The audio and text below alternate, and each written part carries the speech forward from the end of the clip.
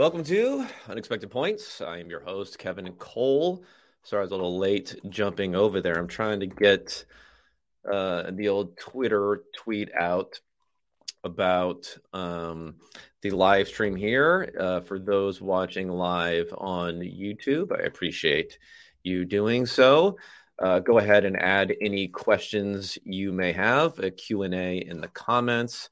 As long as I'm here, I'll put drop Q&A here for the comments. And then if you're listening on the podcast, get up on the YouTube, my friends.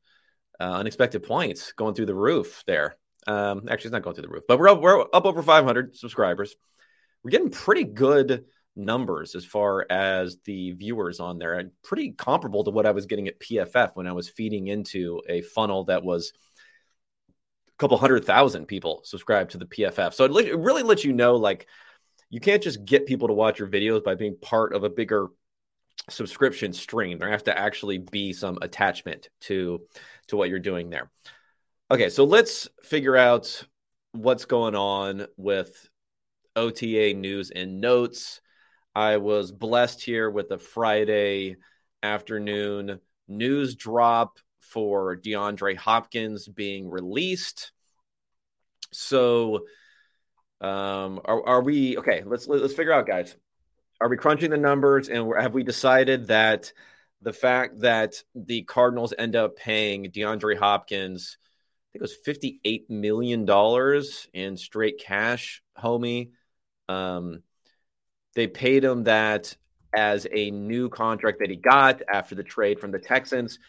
Did Bill O'Brien win the trade? Now, okay, I'm kidding. Of course he did win the trade, but he got a second round pick and, the corpse of David Johnson. Maybe not looking quite as bad for the fact that Hopkins made a ton of money on this deal. He had the suspension also as part of it, which they didn't have to pay for, but he still got that through there.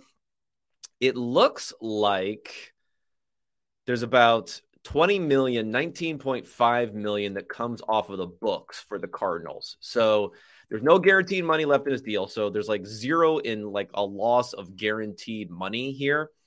They're not cutting any additional checks to DeAndre Hopkins here. The Cardinals are not. But they just had dead money as part of this deal. Let me look up here to figure out exactly how much dead money was left on this. I apologize. I couldn't do the research in advance since the news just dropped here. Make sure when you're getting your news, always go to Over the Cap, not those other guys. So, yeah, he was due $19.45 million in salary, but there still was a remaining $21 million and change in prorated bonus money because of the contract that he got there. And then I think it was also restructured at a point in time, or extended, which is like an extension / restructure at a point in time here. So $21.1 million in dead money. It sounds like they're taking this all right now. They're taking it all in 2023 as part of this rebuild year, as opposed to spreading it out over a couple of years. I'm not sure the logic of that or not. I mean, you can always push forward. Like if you give yourself extra cap room this year and you spread this out over 2 years, you can roll that cap room forward. So I'm a little bit surprised they're not doing a June 1st on this. I know you can only do a certain number of June 1st. I think it's 3, I want to say. So maybe that they already had plans for that, but it sounds like they're taking all of this dead cap this year. And when we think about this number here, the 21.1 million that they're taking in dead cap, biggest dead cap numbers in history. Forget about quarterbacks, because we got, 40 million for Ryan and Rodgers, 34 million for Wentz, 26 for Russ Wilson. So Julio Jones, $23.25 million was the next closest in terms of dead money. It's 2. Okay, thank you for that, Robert Ziegler. Yeah, I thought I couldn't remember if it was, I said 1 or 3, so I'll split the difference. Yeah, so this is not the most dead money ever for a non-quarterback. Julio Jones looks like it's the most at 23.25. Then Brandon Cooks 21.8 is slightly higher. And Antonio Brown, that was one I remember how I was more wrong maybe about Antonio Brown's release than almost anything that I've thought of, because I thought there was no chance in hell that they were going to just release Antonio Brown. But this is before we knew like the degree of insanity for Antonio Brown. At this point, he had just didn't show up basically to play. What was the last? I think it was a win you're in last game of the regular season. So I didn't think there's any way they were just going to like basically lose his entire dead money, for that year and trade him, but he was. So he's 21.1 million. So that's it. So it's just Cooks, Brown, and Julio Jones as the three guys who are more than DeAndre Hopkins as part of this deal. Hopkins was one of the worst talking points for people who don't really understand how salary cap works and what you're trading for contracts or not trading for players. Hopkins was almost a picture perfect example of a player who productive, entering his age 31 season, not as productive as he had been in the past. I mentioned the suspension that he had. So that's, that colors things a bit as far as his production. Only played 9 games last year, 10 games the year before. So you have that. Didn't play a whole lot. Age 31 season. It's going to be a little tough. Believe it or not, I don't know if I would call Hopkins a bigger body receiver, but he's certainly not a slot receiver. The bigger body guys, and maybe we saw this with Julio Jones to a degree, don't age as well in the NFL as slot receivers or tight ends who also operate in the short area, in the zone. Those guys last longer. They have longer horizons here. Hopkins, 6'1", 215, more of a contested catch sort of guy. Well, obviously a contested catch sort of guy, but he was more of a downfield outside receiver, not an inside guy. Probably wasn't going to last as long. Obviously had a massive 2020 season, so that's what we're looking back to. And he was good as gold before that, only missing 2 games, a total of 2 games from 2013 to 2020. So that's 8 seasons. He only missed 2 games during that entire stretch. Posting 1,000 yards in 6 out of those seasons, double-digit touchdowns in 3 of those seasons. So, one of the more productive players. He was also highly decorated, like low-key, really highly decorated. Or maybe it's high key. Maybe everyone recognizes this. But I think this is part of the reputational thing with people misunderstanding his value in this offseason is that 3 straight first-team All-Pros. That's pretty tough to do. So 2017 through 2019, first-team All-Pro each of those seasons. 2015, second-team All-Pro. 2020, second-team All-Pro, but then fell off the last couple of years. So, again, you're trading for contracts, not for players. A lot of people were thinking that it was obvious that he was on the trade block at the very least this season. But with $14.5 million due this year, an additional $15 million due next year, it doesn't seem extreme, but paying, 17 and change for DeAndre Hopkins, age 31 and 32 seasons, that type of contract, even if it had no guarantees, it's just not worth anything in the NFL. He could have a great year this year.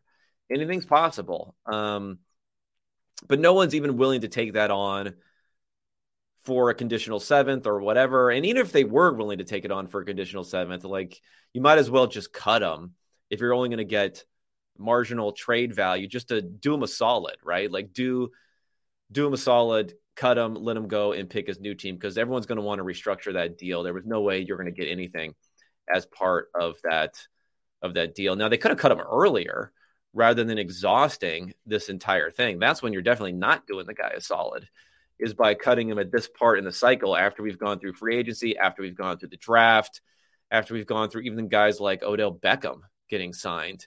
I mean, who knows? Like he could have been in Baltimore this season if he would have gotten cut earlier this year. So I could see Hopkins would definitely not be, super happy about that. But he got paid. He got his, almost $17, $18 million a year for the last few seasons, even though he was not super productive with Arizona. He had one good year with Arizona. The last 2 years, played a total of 19 games, a total of 1,300 yards, and a total of 11 touchdowns. So kind of like one really good year's worth of production over the last 2 seasons. So kind of 2 really good years worth of production out of 3 years on the team, which is okay. But he was one of the highest paid guys in the NFL when they restructured that contract, and he went over to Arizona. So let's talk first about Cardinals, maybe what's going to end up happening there. The depth chart, I wouldn't say it was full or it was substantial, but they did trade for Marquise Brown last year. And remember, Hopkins was injured to start the season last year. I'm not injured, sorry, suspended to start the season last year. They brought in Marquise Brown, and I don't know if Marquise Brown lit it up necessarily with his efficiency or his play, but he got a lot of targets. He got a lot of usage last season. In fact, let me get some game logs here for last season. If you look at what he did last year to start the season, here's his target totals. 6 week 1, then 11, 17, 11, 10, 9, 8, 8, 8, 6, 9, 4. So he didn't get over the 10 mark again after the suspension was over. But during that suspension, we have 4 games with at least 10 targets, one with 17 targets. So I don't know. I mean, Marquise Brown is cool, but he wasn't particularly efficient with those targets. And remember, the overall offense for the Cardinals, I think Kyler Murray had the lowest yards per attempt of anyone last season, of any quarterback who had at least 300 pass attempts last season. So it just wasn't an efficient offense, and he wasn't necessarily driving much efficiency there. Again, 140 yards on 17 targets is one of his best games there. The rest of the time did not get over 100 yards. So we got Marquise Brown there. So he'll kind of fall back into probably being their wide receiver 1 in that offense. You got Rondale Moore, who has not done a whole lot since coming in as a highly drafted pick, second-round pick, 49th overall pick. So far in his career, he has 849 yards in total in the 2 seasons that he's been in the NFL. Last year, if you look at some of the recent games that he had for game log, he started to do a little something. I guess he started to do a little something. If you look at him, he had 13 targets in mid-November, had some injury issues after that, but still 94 yards. He had 92 yards in another game. So he's never been, again, a guy who's really going to produce that much in terms of efficiency. And then they drafted Michael Wilson. And in the 3rd round this year, I don't know. Is he going to be the starter? Potentially, they have him there. They also got Greg Dortch. They got Zach Pascal. I think Zach Pascal's okay. Auden Tate way down there. So, yeah, it's looking a little rough. You got Zach Ertz and Trey McBride. Maybe they'll run some 12 personnel, even though they were kind of seen, at least underneath Kingsbury, RIP Kingsbury, was as being the team that might even try to run some 10 personnel, which never really happened in the NFL. I mean, it's just a rebuild year for the Cardinals. They got their pick. They got the Texans pick. It's not a surprise that Hopkins is gone. The question was just whether or not they're going to be able to get any compensation for him. And I think this was where it was heading the entire time. And smart observers kind of knew this is where it was heading the entire time because no one would actually want that contract. Other OTA news that we can talk about. Yeah, let me see. I thought it was a little bit, this is going to be more like thematic of what to believe, what not to believe. I did some of this at the end of the offseason going into last season where you can just ignore 99% of what you're hearing in the OTAs. What you want to pay attention to is injury news, like legitimate injury news. There's a lot of, snarky stuff about Jimmy Garoppolo having foot surgery and not being ready and like, oh, they're dead, injury prone Jimmy. Maybe he will be injury prone Jimmy, but it sounds like this is something they've known about for a while. Jimmy doesn't want to show up to these offseason activities anyway. So I'd fade that a little bit as long as they're going to be ready for week 1. We are getting some news about, Breece Hall potentially being back, other guys that we're going to want to pay attention to, whether they'll be back for week 1 or not. Tony Pollard looks like he's in line to be back for week 1 for all the fantasy football heads who want to be paying attention to that sort of stuff. So I think we pay attention to that. But at this point in time, like, nothing has really changed. Even though we're getting this news about Jimmy Garoppolo and whether his readiness or not, he had surgery months ago. So like nothing has changed as far as that's concerned. Depth charts, that's something to eventually pay attention to, I would say. But something we certainly do not want to pay attention to.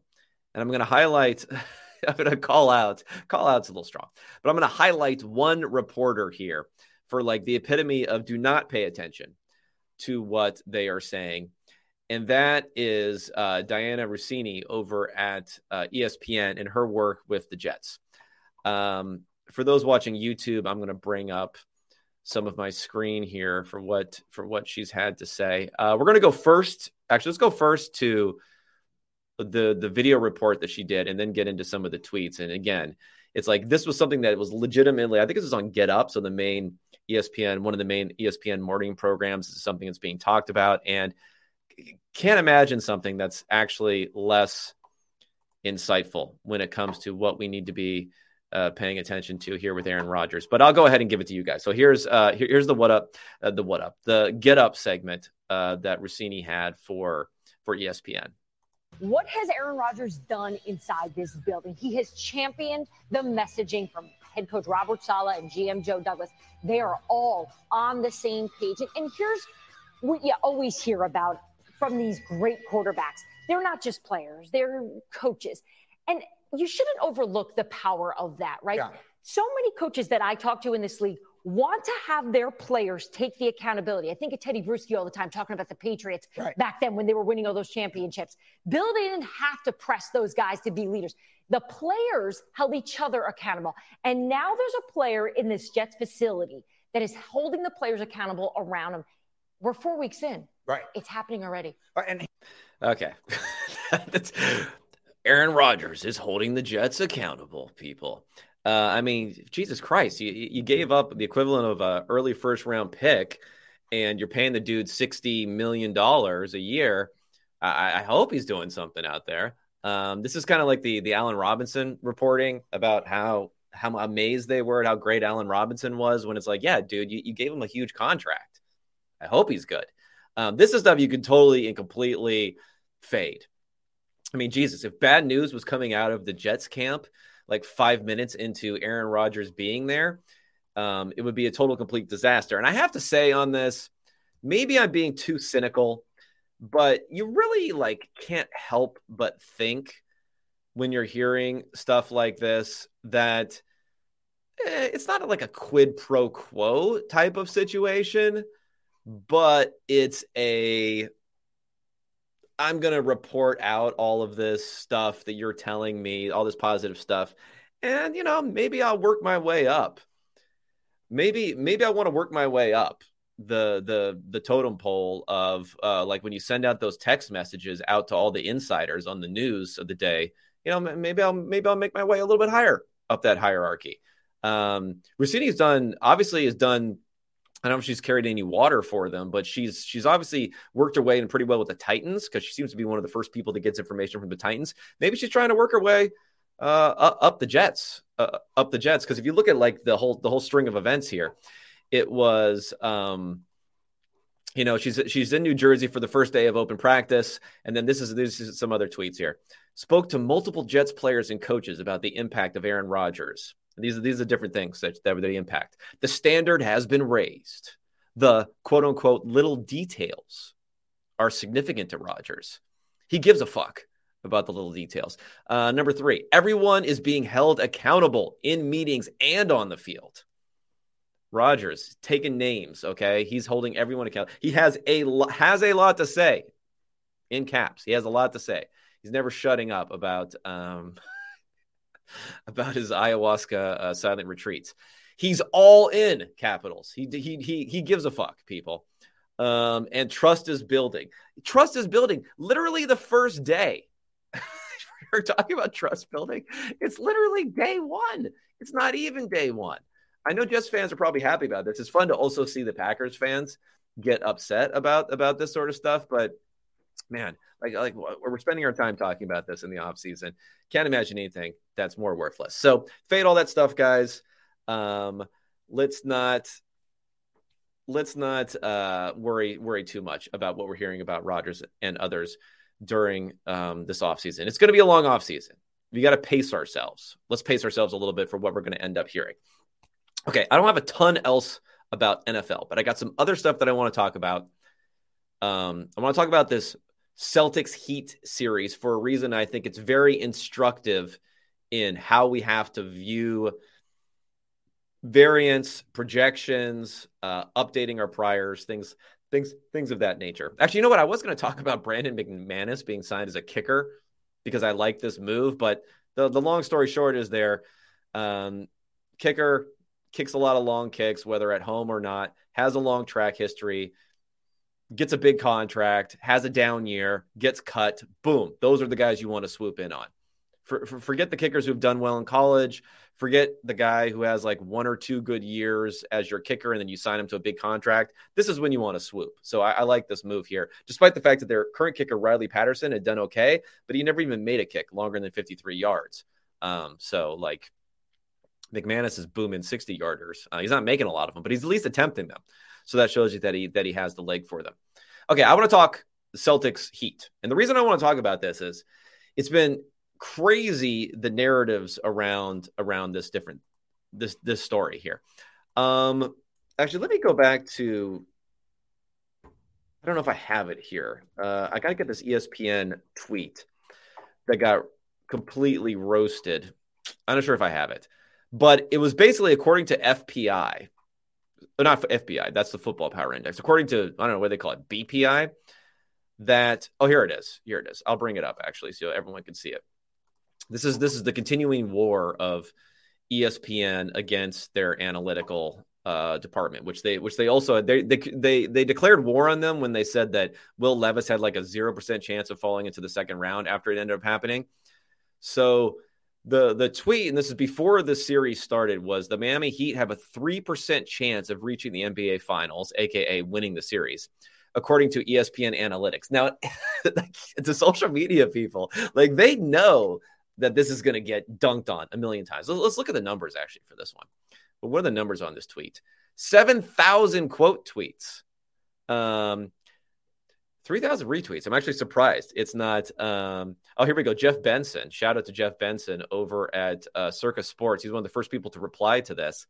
One of the sharpest books out there. He says, I, for one, hope ESPN gets into the sports betting business and soon. With their models, I can't foresee anything going wrong. So everyone dunked on this because obviously we all knew, even the people who put this together, I don't think anyone actually believed.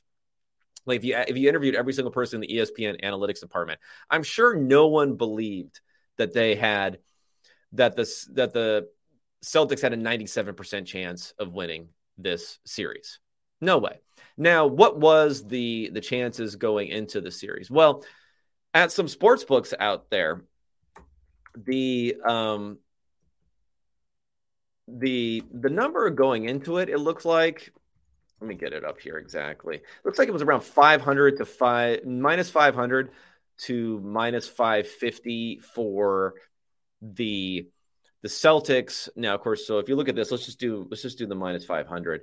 So that would have been about an 83% chance. So that's pretty damn high. I've seen 550 a couple of places. So that's an 84.2% chance. So let's just say even at 80-20 to be conservative. That's high.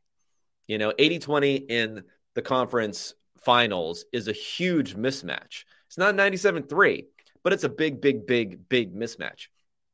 And unfortunately, or maybe fortunately, I'm not saying this before when it was 0-3, but there was a lot to say about this series, to say that looking at base rates and the fact that there's been 149, I think it was, series that have started 3-0, and no team has ever come back in NBA history. It's happened in other sports, but NBA doesn't have nearly the variance that it does in other sports. There was a lot aligning for this series right now.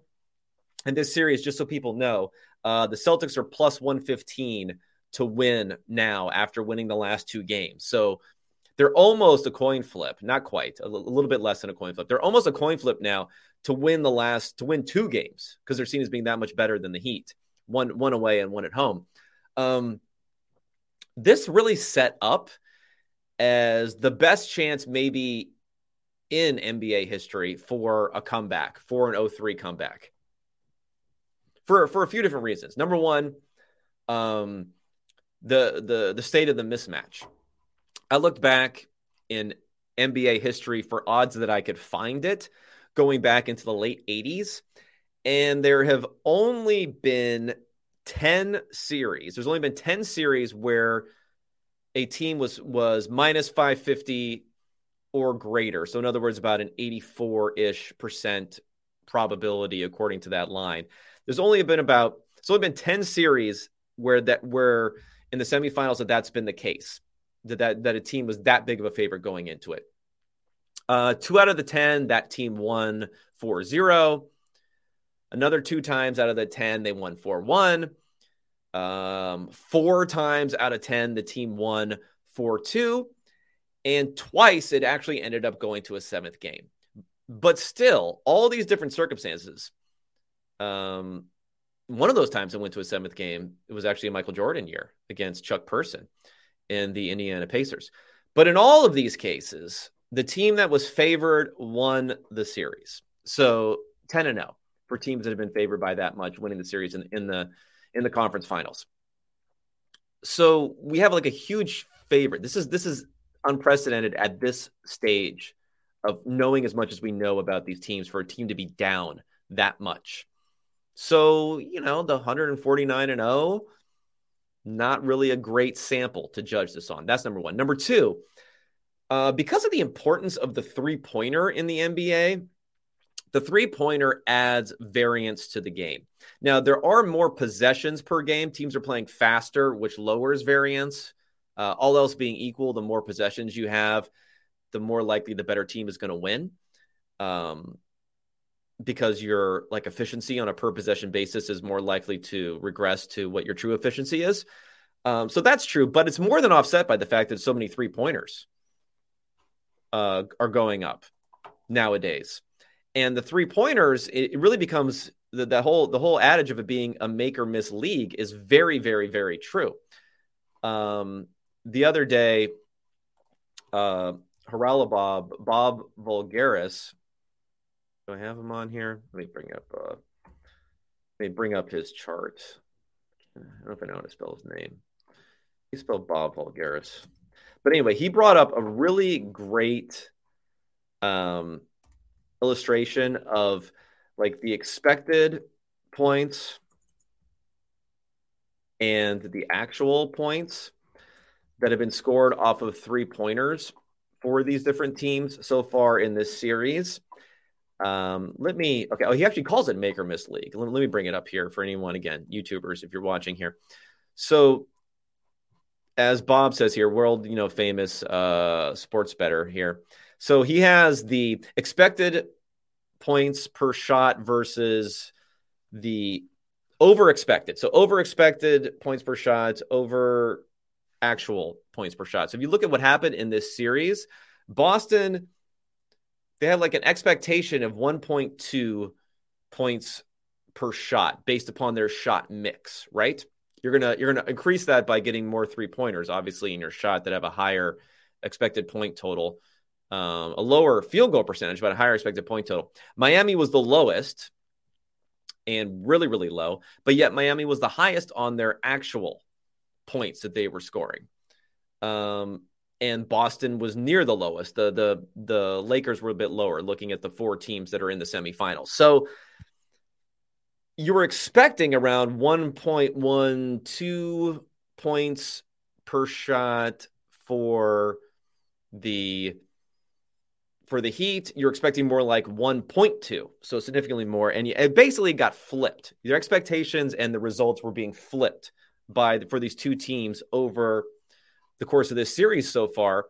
It's just a make or miss league. Now, maybe you could point out actual defensive difference. Miami is obviously a lot better than their 8th seed, all that sort of stuff. But when people were convincing themselves that there was something wrong with the naive models that were coming into play, probably typified more than anything else by a tweet from Bomani Jones, who I like. I like Bomani Jones, but he's getting roasted for this a little bit, where he said after. Now, Maris, remember that the Celtics were big favorites in games 1 and 2 in Boston. They were still, I believe, a 4-point favorite in Miami for game 3, despite losing the first 2 games. And then after that, for game 4, the Heat were only a 1-point favorite in his mind, only a 1-point favorite. So what he said was the Heat are still only a 1-point favorite. Vegas's models just cannot conceptualize what the Celtics have done this series. So the basic gist was the models just can't figure this out. I know the models tell you X, but they're going to say, hey, we have a much larger sample size of Boston being a much better team, but the models can't bring into play what we're seeing with our eyes. Kind of like the models can't tell you whether or not 4th down is the right thing to do here, because I see with my eyes that my left guard is getting his butt kicked, or whatever you want to say about a particular play. And first of all, there's a misconception of the fact that this is like a Vegas model thing. Sure, they might model out an opening line, but if they have a lot of smart, sharp action coming in on another side, you better believe they're moving off of it. So this is like a little bit more of a wisdom of crowds and smart crowds, giving a lot more credit to the smarter crowds than not, which came up with this line.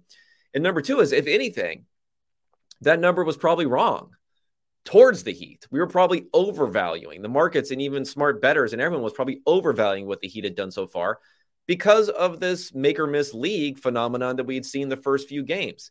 The Celtics were not making their shots and they were turning the ball over too often. That can be something that's sticky, but not for a team that's as good as the Celtics, not for a team that is vastly favored to win this. So it was really setting up from what we had seen this. So many fundamental markers were pointing to the fact that the Celtics were probably at least equal, if not the better team the first few games, despite losing those all, and knowing that they fundamentally were such a better team, that this really set up as one of the greatest chances, maybe the greatest chance in NBA history to have a team come back from being down 3-0. And again, now we're sitting here 2 games away, basically a little bit worse than coin flip odds for the Celtics to be able to do that right now. So I think it's teaching a lot to a lot of different people about, number 1, don't be overconfident based on regular season results. That's what we learned for the overconfidence about the Celtics going into this. But number 2, don't build too much of a story around the results of a few games. Don't build too much of a story around whether shots are going in or not, as to whether or not that tells you something fundamental about what will happen going forward. Don't build too much in this, Jimmy Butler narrative, where I'm sure he's stepping it up in the playoffs, but let's not expect any sort of super extraordinary effort from one particular player as if other players don't want to play. And don't build too much in this, like the team has quit.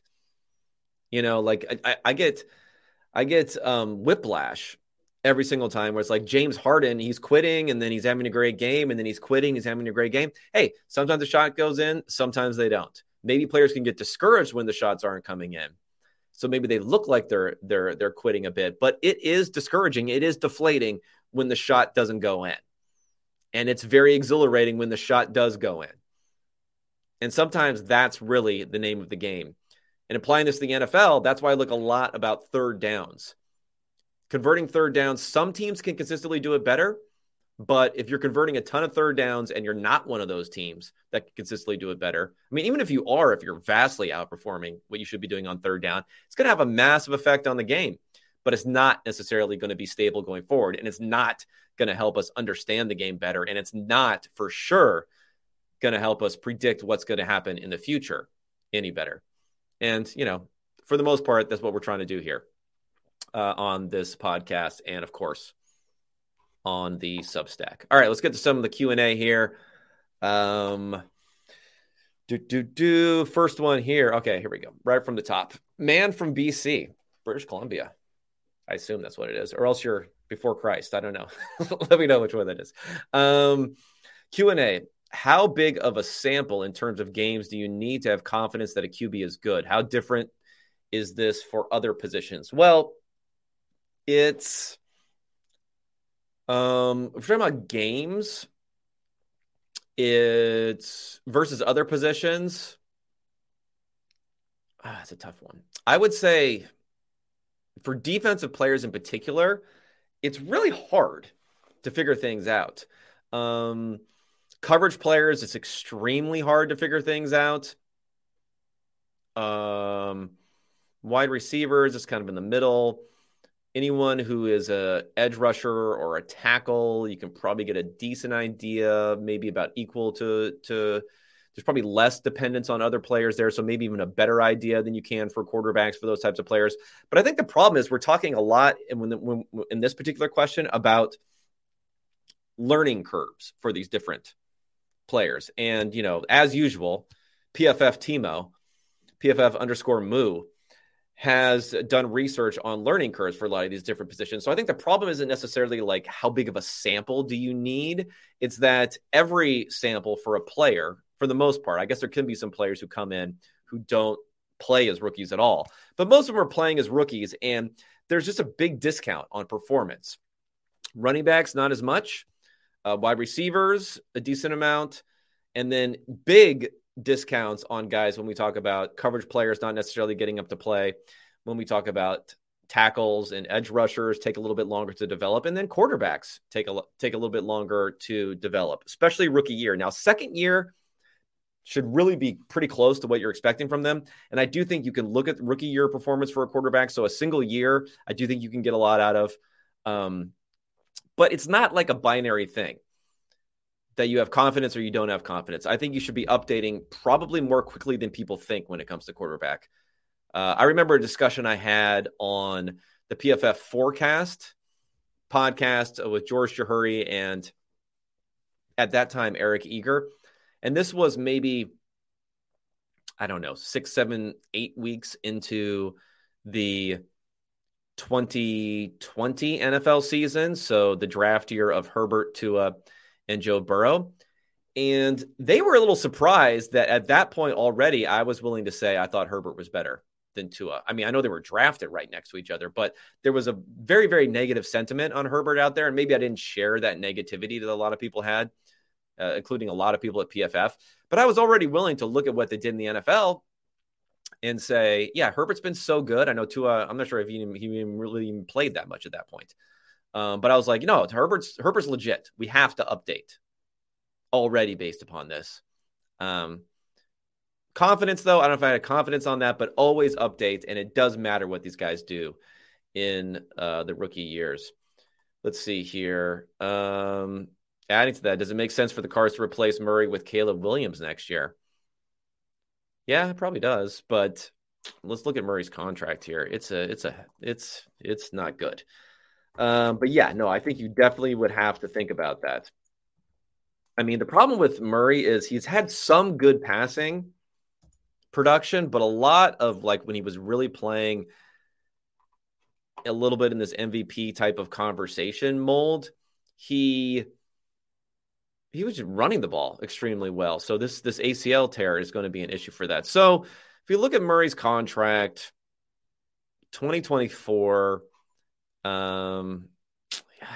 it's rough. It's rough because he has a option bonus due. So all of his salary, $35.3 million of his $37 million salary for next season is guaranteed already. Then his 2025 salary and roster bonus, so that is about $30 million, becomes guaranteed on March 22nd of 2024. So there's really no way to get out of paying him $37 million next year and then paying him an additional $30 million the year after that. But maybe they could cut him after that. They could say, we'll play you for the 2024 season. We'll have that be the rookie season for Williams. We'll have to cut you a check for $30 million. That's a lot. After that, we'll take an additional, $20 million in dead cap. No, $30-something million in dead cap. So yeah, it's rough. The rough thing is they have to cut them this check, but they can maybe get it out of it or keep him at that point. I think they should at least explore it. And if they can transfer him, because, again, these guarantees come into play. If you can trade him, then you can toss off those guarantees. Hopefully, if Murray played well enough, you could do that. I think that would be the move. Let him play, at the end of this season, obviously. If they did get Williams, draft Williams, let him play the first half of the season, trade him. You'll have a dead cap of like $35 million or something like that. But if you can get those guarantees to someone else, maybe with a slight restructuring, then I would go ahead and do so.